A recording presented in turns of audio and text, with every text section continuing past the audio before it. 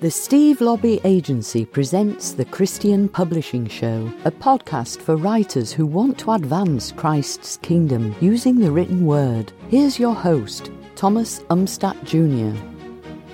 Here on the Christian Publishing Show, we've been doing a bit of an audio push the last few episodes, and this is a really important topic. And if you haven't yet listened to episode 23 about the future of audio and podcasting, I really encourage you to go back and listen to that episode, because audiobooks not only are the future, they also are the past. And I make the case for that back in that episode. And I made the recommendation that every book should be an audiobook. And I just left it at that. And I realized I kind of left some people hanging in terms of, it's like, okay, I believe you, my book needs to be an audiobook, but now what? Well, to answer the now what, we have Tom Parks on the show with us today. He has narrated, directed, and produced over 400 audiobooks by authors, little known authors like people like Rick Warren and Daniel Steele, who you may have heard of. And we'll have links to his many books on Audible. Tom, welcome to the Christian Publishing Show. Thank you, Thomas. It's good to be with you today. So walk us through the day in the life of an audiobook narrator. What is it that you do? Wow. So there's a lot of, factors to that. I mean, the actual narration of the book itself, if you were to watch someone narrate an audiobook, I think it's roughly equivalent to watching paint dry. I have a studio in my home, in my basement, and if I'm doing a narration day, my typical day involves rolling out of bed, drinking some coffee, stumbling to the basement in my pajamas, warming up my voice, and I go. And it's one of the things that's kind of cool about working from home is you can do this. And so, the narration part is really pretty straightforward. Where it gets a little more involved is, I don't think of myself just as a narrator. I think of myself really as a small business owner who's part of the publishing industry.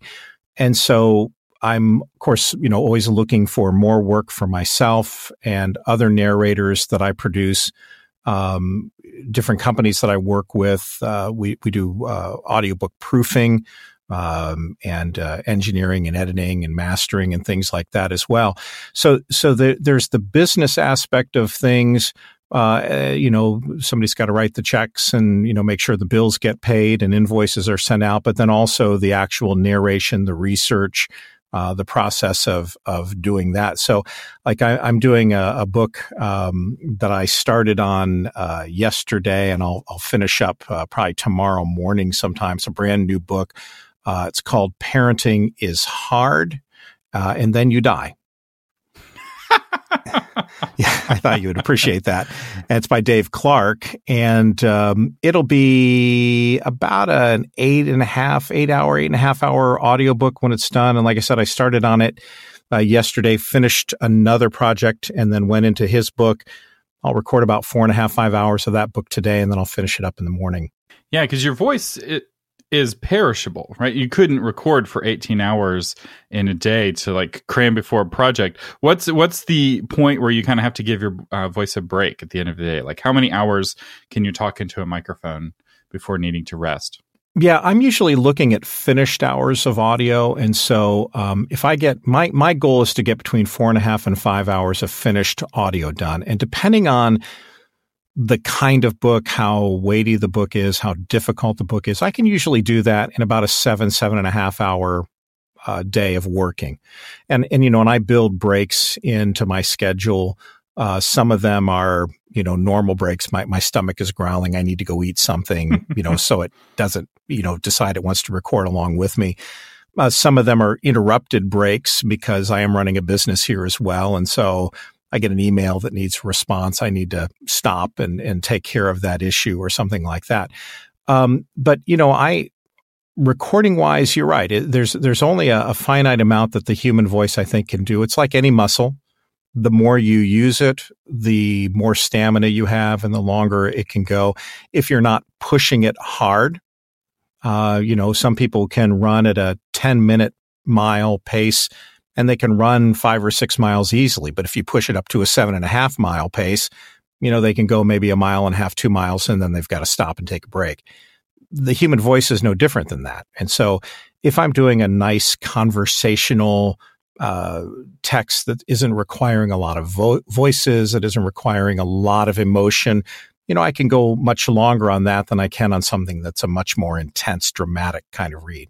It makes sense. And your model of kind of being a solopreneur, where you have your own studio, that's not like some people listening may be like, oh, that's so weird. When they're thinking audiobook producer, they're thinking some like fancy LA studio with like somebody with very expensive glasses sitting behind the glass. And that's not what audio production looks like anymore. No, it really isn't. And I did my first book in 2000, I can't remember if it's 2009 or 2010. And I started with a company that's an audiobook production company. And at the time, they had 4 studios. And I remember there was a push with Audible back in 2011 that they wanted to try to record every book that had ever been written. And so this studio, which is owned by Amazon, increased the number of studios from 4 to 10. And for about a year, all 10 studios were busy all the time. In fact, they were running some weeks 2 shifts. They had a morning shift and an evening shift where you could go in and narrate in the evening. And then about 2014,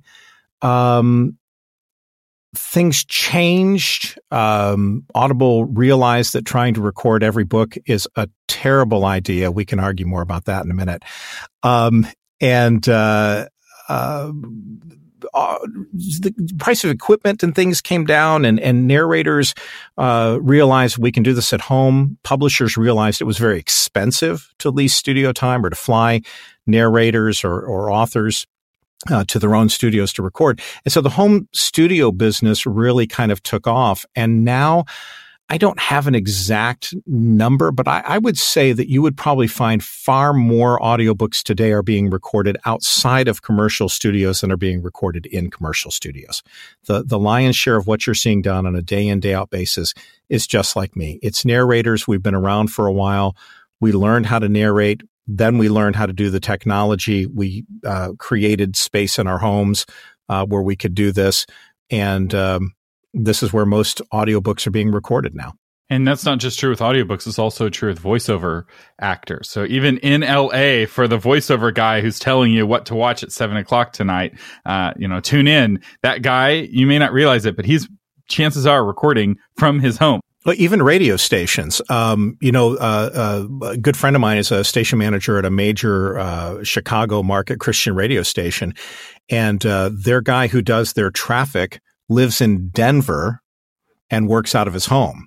The guy who does their weather lives in California and works out of his home. And they record all that stuff and then they upload it, and it's part of what's happening at the station in Chicago. That's right. And what's driving this is the fact that the equipment has gotten so cheap. It used to be the reason you had to go into the studio is that there was $100,000 of equipment there and you couldn't reproduce that in your home. But most neighborhoods are actually quieter than most business districts, right? There's less ambient noise to filter out, especially if you're in a basement.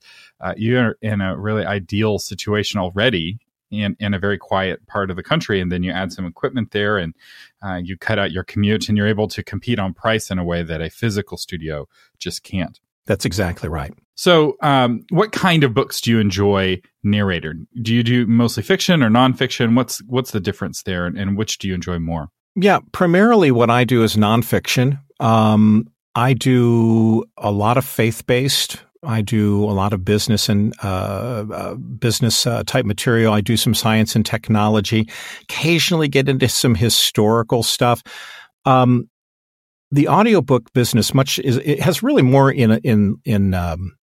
more closely related to acting than it does, say, to traditional voiceover work or something, because what you're looking for is who's the person or what voice can tell the story of the book best. And so producers are always looking at who can, in my case, represent the voice of the author, since I'm doing nonfiction, and who can best replicate the tone and the style of the author's writing to be able to best perform that audiobook.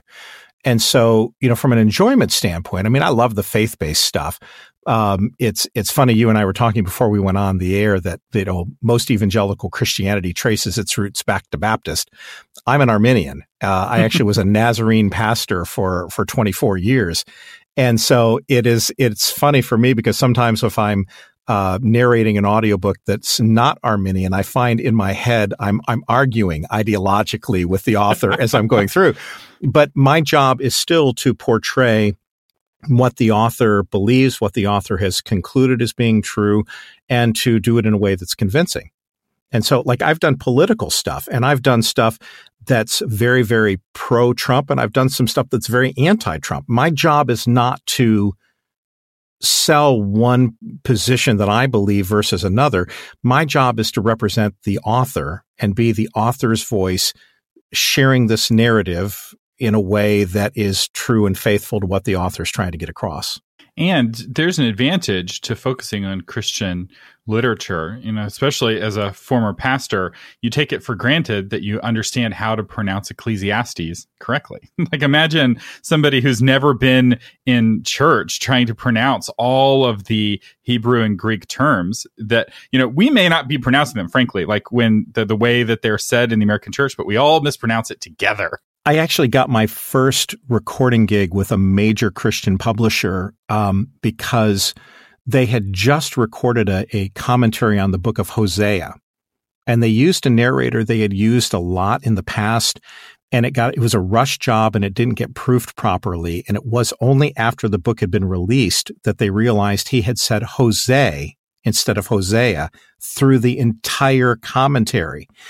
And the producer happened to know an engineer friend of mine, and he said, "Hey, I know this guy. He's a former pastor, and he could probably do that for you." And that's how I got my first book with that company, was going back and re-recording that book for them, because I have some facilities with being able to handle the Hebrew and Greek and stuff like that. That's really funny. My grandfather did recording for the blind for years.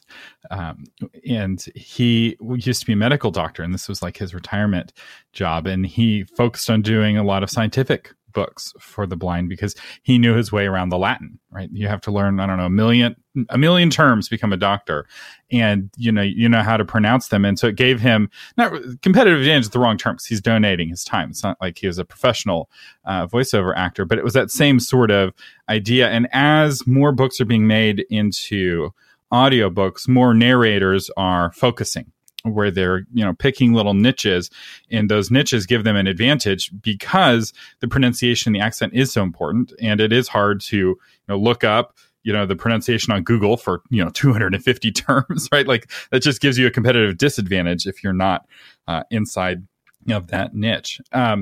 So let's talk a little bit about what makes for a good audiobook. You were talking about how not all books should be adapted to audiobooks earlier. I'm curious to hear your argument for that. So let's start with what makes a book a bad fit for being adapted to an audiobook. I think that there are two major categories that stick out in my mind. One is books that really don't have anything to say.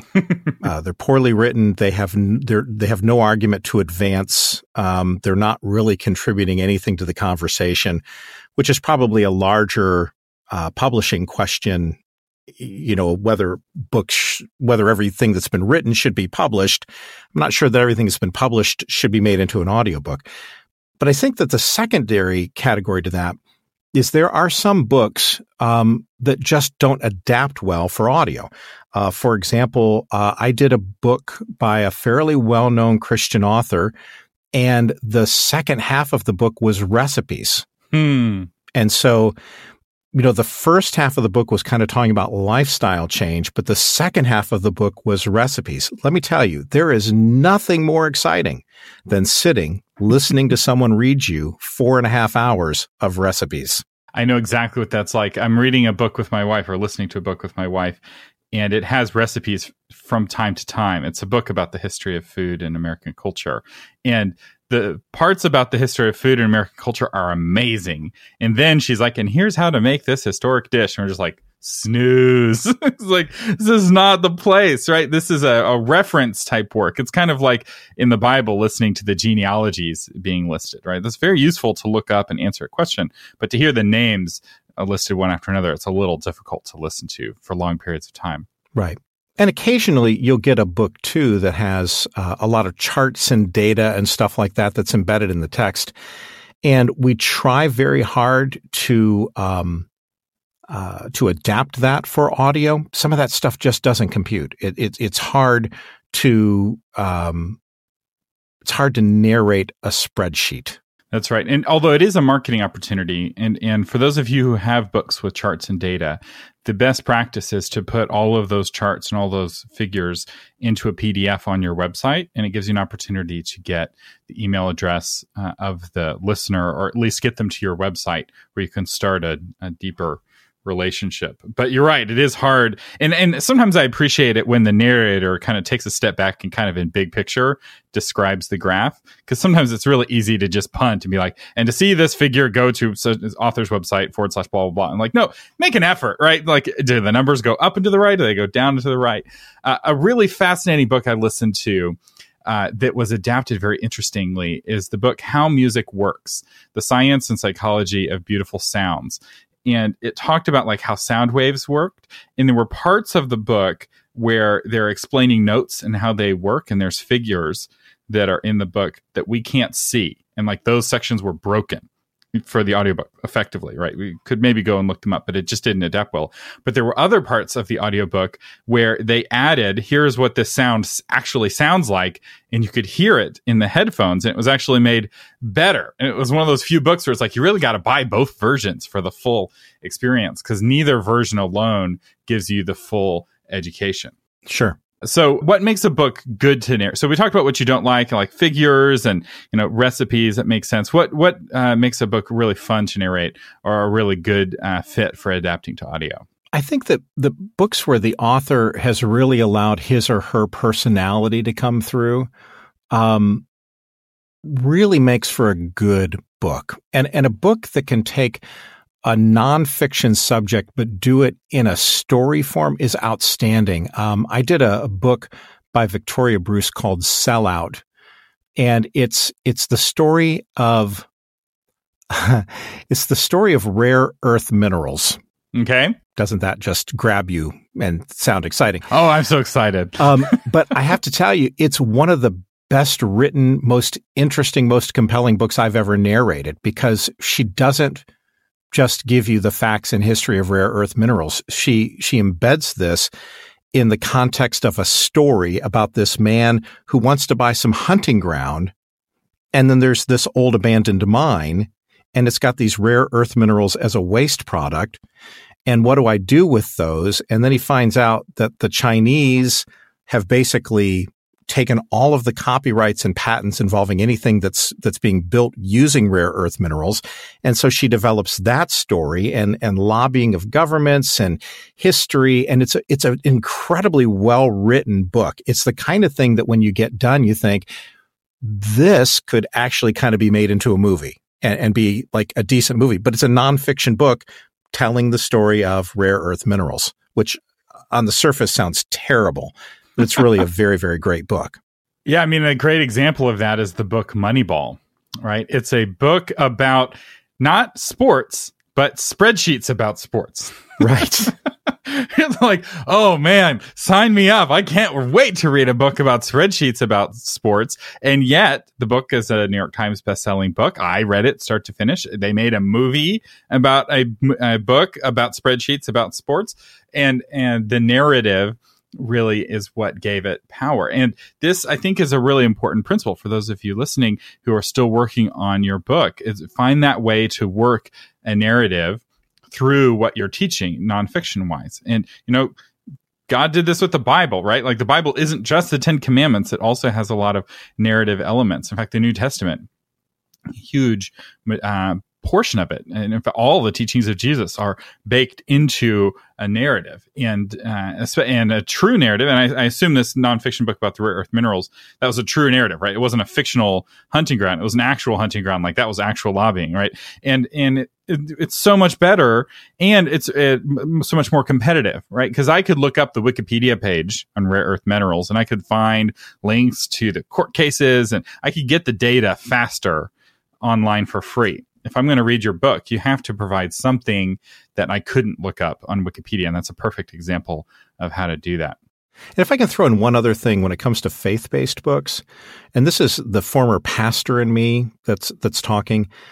You know, when I was pastoring, I pastored a blue-collar congregation of people who just didn't read. You know, these are people who don't read anything. They don't read the newspaper. They don't read anything. And quite often when I'm reading faith-based stuff, I'm thinking, this is good stuff, but it is written so technically that the average person that I pastored would never even make it past about page 3 or 4.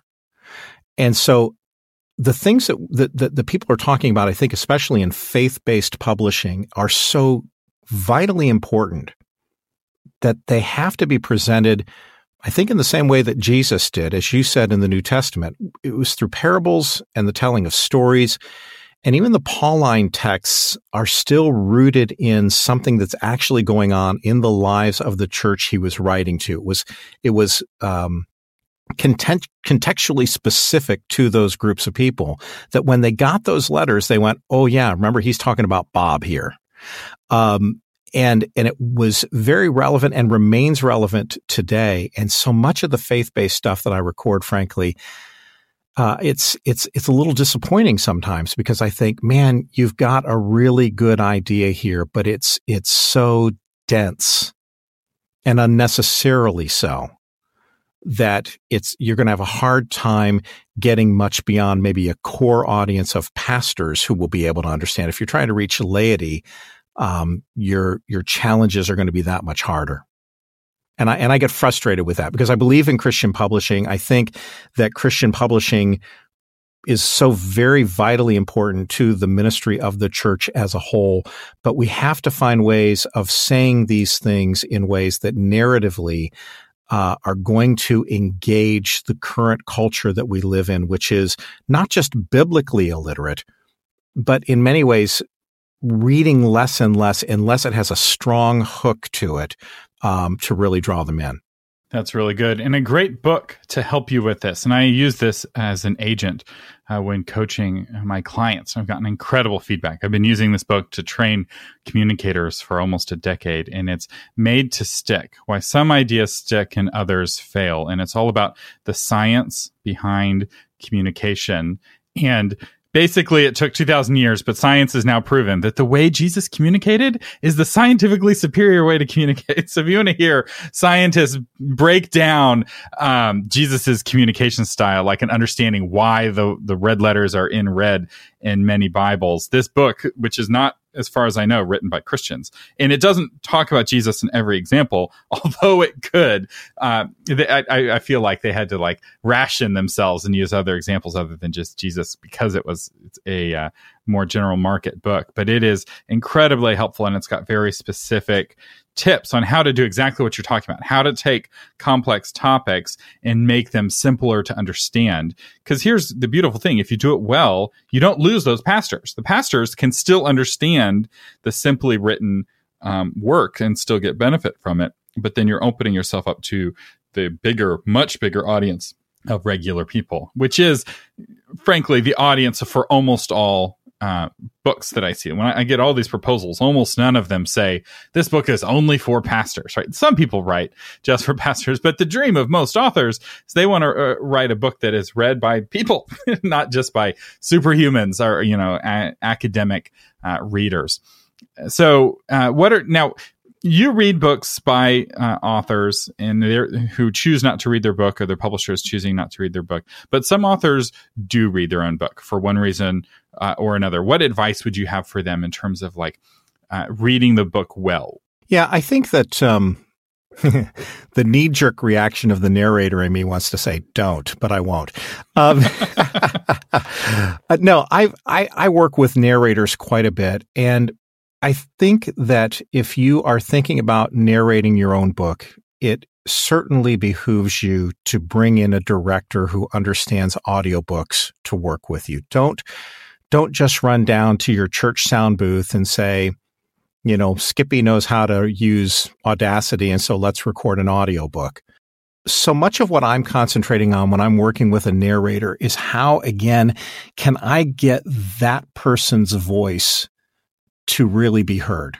I had an author who actually came to my studio and narrated a book. And she had done some books and they hadn't been really well received. And I went back and listened to some of her books and there was no personality. And then I saw some YouTube videos and I thought, wow, she is a very compelling presence when she's on stage. When she is on stage, she has that room absolutely in the palm of her hand. She's a gifted communicator. And so when she came in to record, I just kind of talked with her. I tried to make her feel comfortable and at ease and all of that. But I talked to her about how much I wanted to hear her voice. I didn't want her to come in and perform an audiobook like she thought it should be. I just wanted to hear her talk. I wanted her personality to come through. And, we had 3 days together. And there were times when she kind of started slipping back into that old thing. But as a director, I could say, hey, you have such a great story here. I love what you're saying right here, but I don't feel like I'm hearing you saying it. It's almost like you're just reading someone else's book. And so how can we get your personality back in and make you feel comfortable to talking, and speaking in a way that sounds really like you, just telling me what it is that you want me to know from this book? That's really good because the rules are different when you're reading your own book, right? When, Tom, when you're reading somebody else's book, you have to be true to that book and you can't interpret it, right? That's breaking the cardinal rule of being a narrator, right? Especially if you disagree with it and you're kind of snickering at the book, that totally breaks the rules. But if you're the author, it's almost like a painting where the author will embellish the print. So there's a print version, but the actual painter will put paint on that print canvas. You can do that as the author and you can provide commentary. In fact, some authors will break away from the script and comment on the book as they're reading it, almost like a director's commentary, or the way that they read it adds meaning that may not be in the original. And that's okay because it's your book. You can get away with it. And when it's done well, you add a lot of emotional resonance. I was listening to several audiobooks, Christian audiobooks for the Christian Book Awards. And some of the narrators would tear up at various points that were just so emotionally powerful for them and their story. And that was good. Right? That was like, oh, how dare you? And do another take without tears. It's no, it's I feel you. I'm wanting to cry right along with the character. Whereas if a narrator did that, it might feel a little manipulative. If you were to cry while reading somebody's books, I don't know, you probably couldn't do that take. And so I really like that advice of bring your whole person to reading your own book and be present emotionally. And I will say, as somebody who has read my own book, and it was about some painful things in my life, that's hard, right? It's easier to bring that clinically detached, oh, these terrible things happen to somebody else's life, but to read it with feeling. In some ways, you have to go back and revisit those painful moments of your past, and that can be difficult. Well, sure. And it is exhausting. I mean, it's many narrators, authors that I've worked with, when we get done with a day, will go, I had no idea. And I've had some narrators who, after they've done a book, have said, yeah, I'm probably never going to do that again. Because it is very different. And vocal stamina is different. We're always worried about mouth noises and things like that. And I think there are things that we as narrators just kind of do intuitively as we go through the process to take care of that when you're working as an author, you don't think about, you're not aware of. And again, that's another reason why I think if an author wants to record his or her own book, it's really wise to make the investment to be in a studio that understands audiobooks, because it is different than recording music. Or to at least bring in a director who's someone who knows and understands audiobooks to work with the author to just help the book be the best it really can be. Those of us who are directors, that's all we want. We want the best performance. And, we're trying to create an environment and give coaching that can help whoever the narrator is do that. Has the concept of remote direction taken off in the industry yet, where you direct somebody else where you're listening on Skype and they're recording locally? That's happening? It absolutely is. In fact, I did a book with a well-known congresswoman from California just not long ago. It was one of her memoirs, and her schedule was such that she had 2 hours this day and 3 hours next Tuesday and stuff like that. And we did all that by remote, directed her by Skype.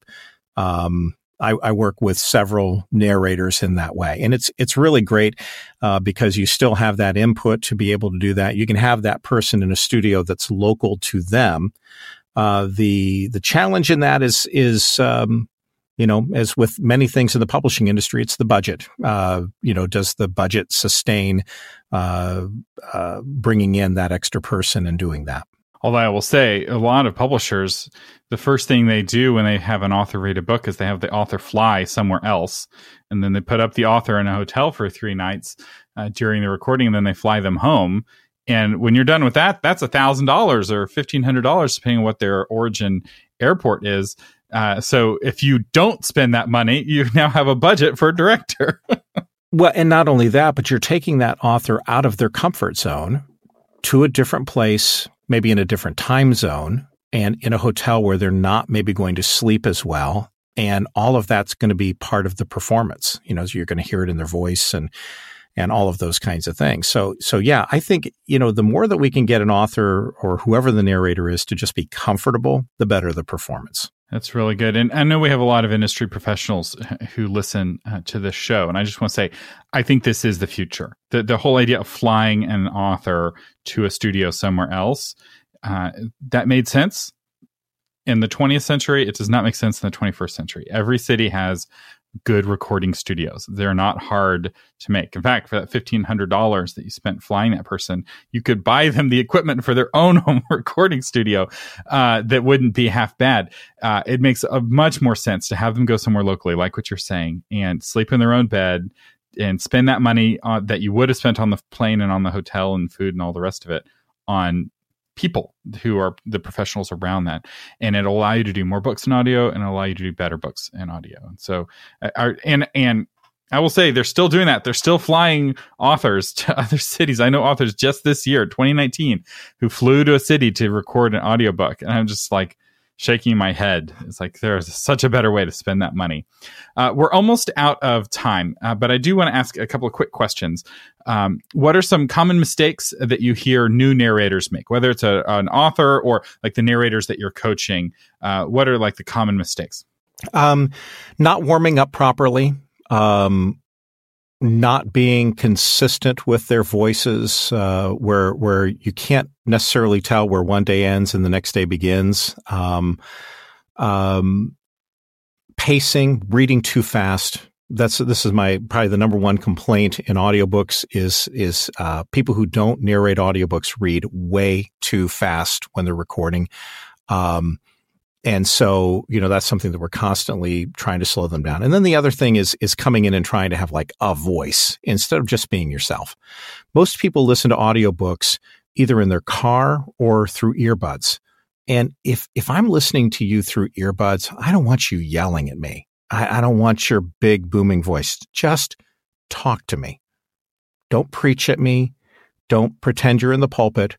Just talk to me like I'm sitting across the table from you, or better yet, talk to me like your, voice is 6 inches from my ear. How would you talk to me if we were that close and you were telling me that information?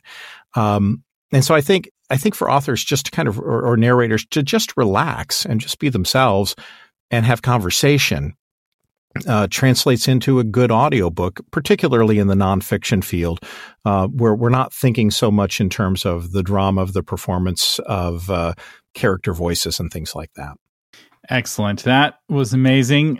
This episode of the Christian Publishing Show is brought to you by the Christian Writers Institute. And the course of the week is How to Get Published. This is one of our most popular courses, and it's one where yours truly teaches you how to go from being unpublished to being published. And I talk about both the traditional process of getting an agent and an editor and being published through a traditional publishing house, and how to do it via the independent process where you publish yourself. I talk about the pros and cons of each, as well as giving you practical tips along the way. This course is only $20 normally, but you can save 10% with coupon code podcast at checkout, or just click the link in the show notes. We have been talking with Tom Parks, professional audiobook narrator and producer. And we will have links to Tom's Facebook page if you want to connect with him there, and a list of all of his books on Audible. And real quick, Tom, are you accepting new clients? Like if somebody wanted to work with you to read their book, are you open to that, or do they need to go through like Audible Studios or something like that? Absolutely. I do a variety of projects for authors directly. I actually just did one yesterday for an individual who purchased the rights to an out-of-print book, and they want it done in audio format, and recorded that yesterday. So yeah, there's all kinds of ways of working together, and this is the joy of being alive in this technologically connected age, is there are resources to make it possible for individual authors who want their audiobook read and performed by a narrator to do that in a way that doesn't break the bank. All right. Excellent. Well, Tom, thank you so much for joining us today on the Christian Publishing Show. Thanks for having me. I hope you have a great day and great week. Thank you for listening to the Christian Publishing Show. For more information and to get episodes delivered to your phone automatically, visit christianpublishingshow.com.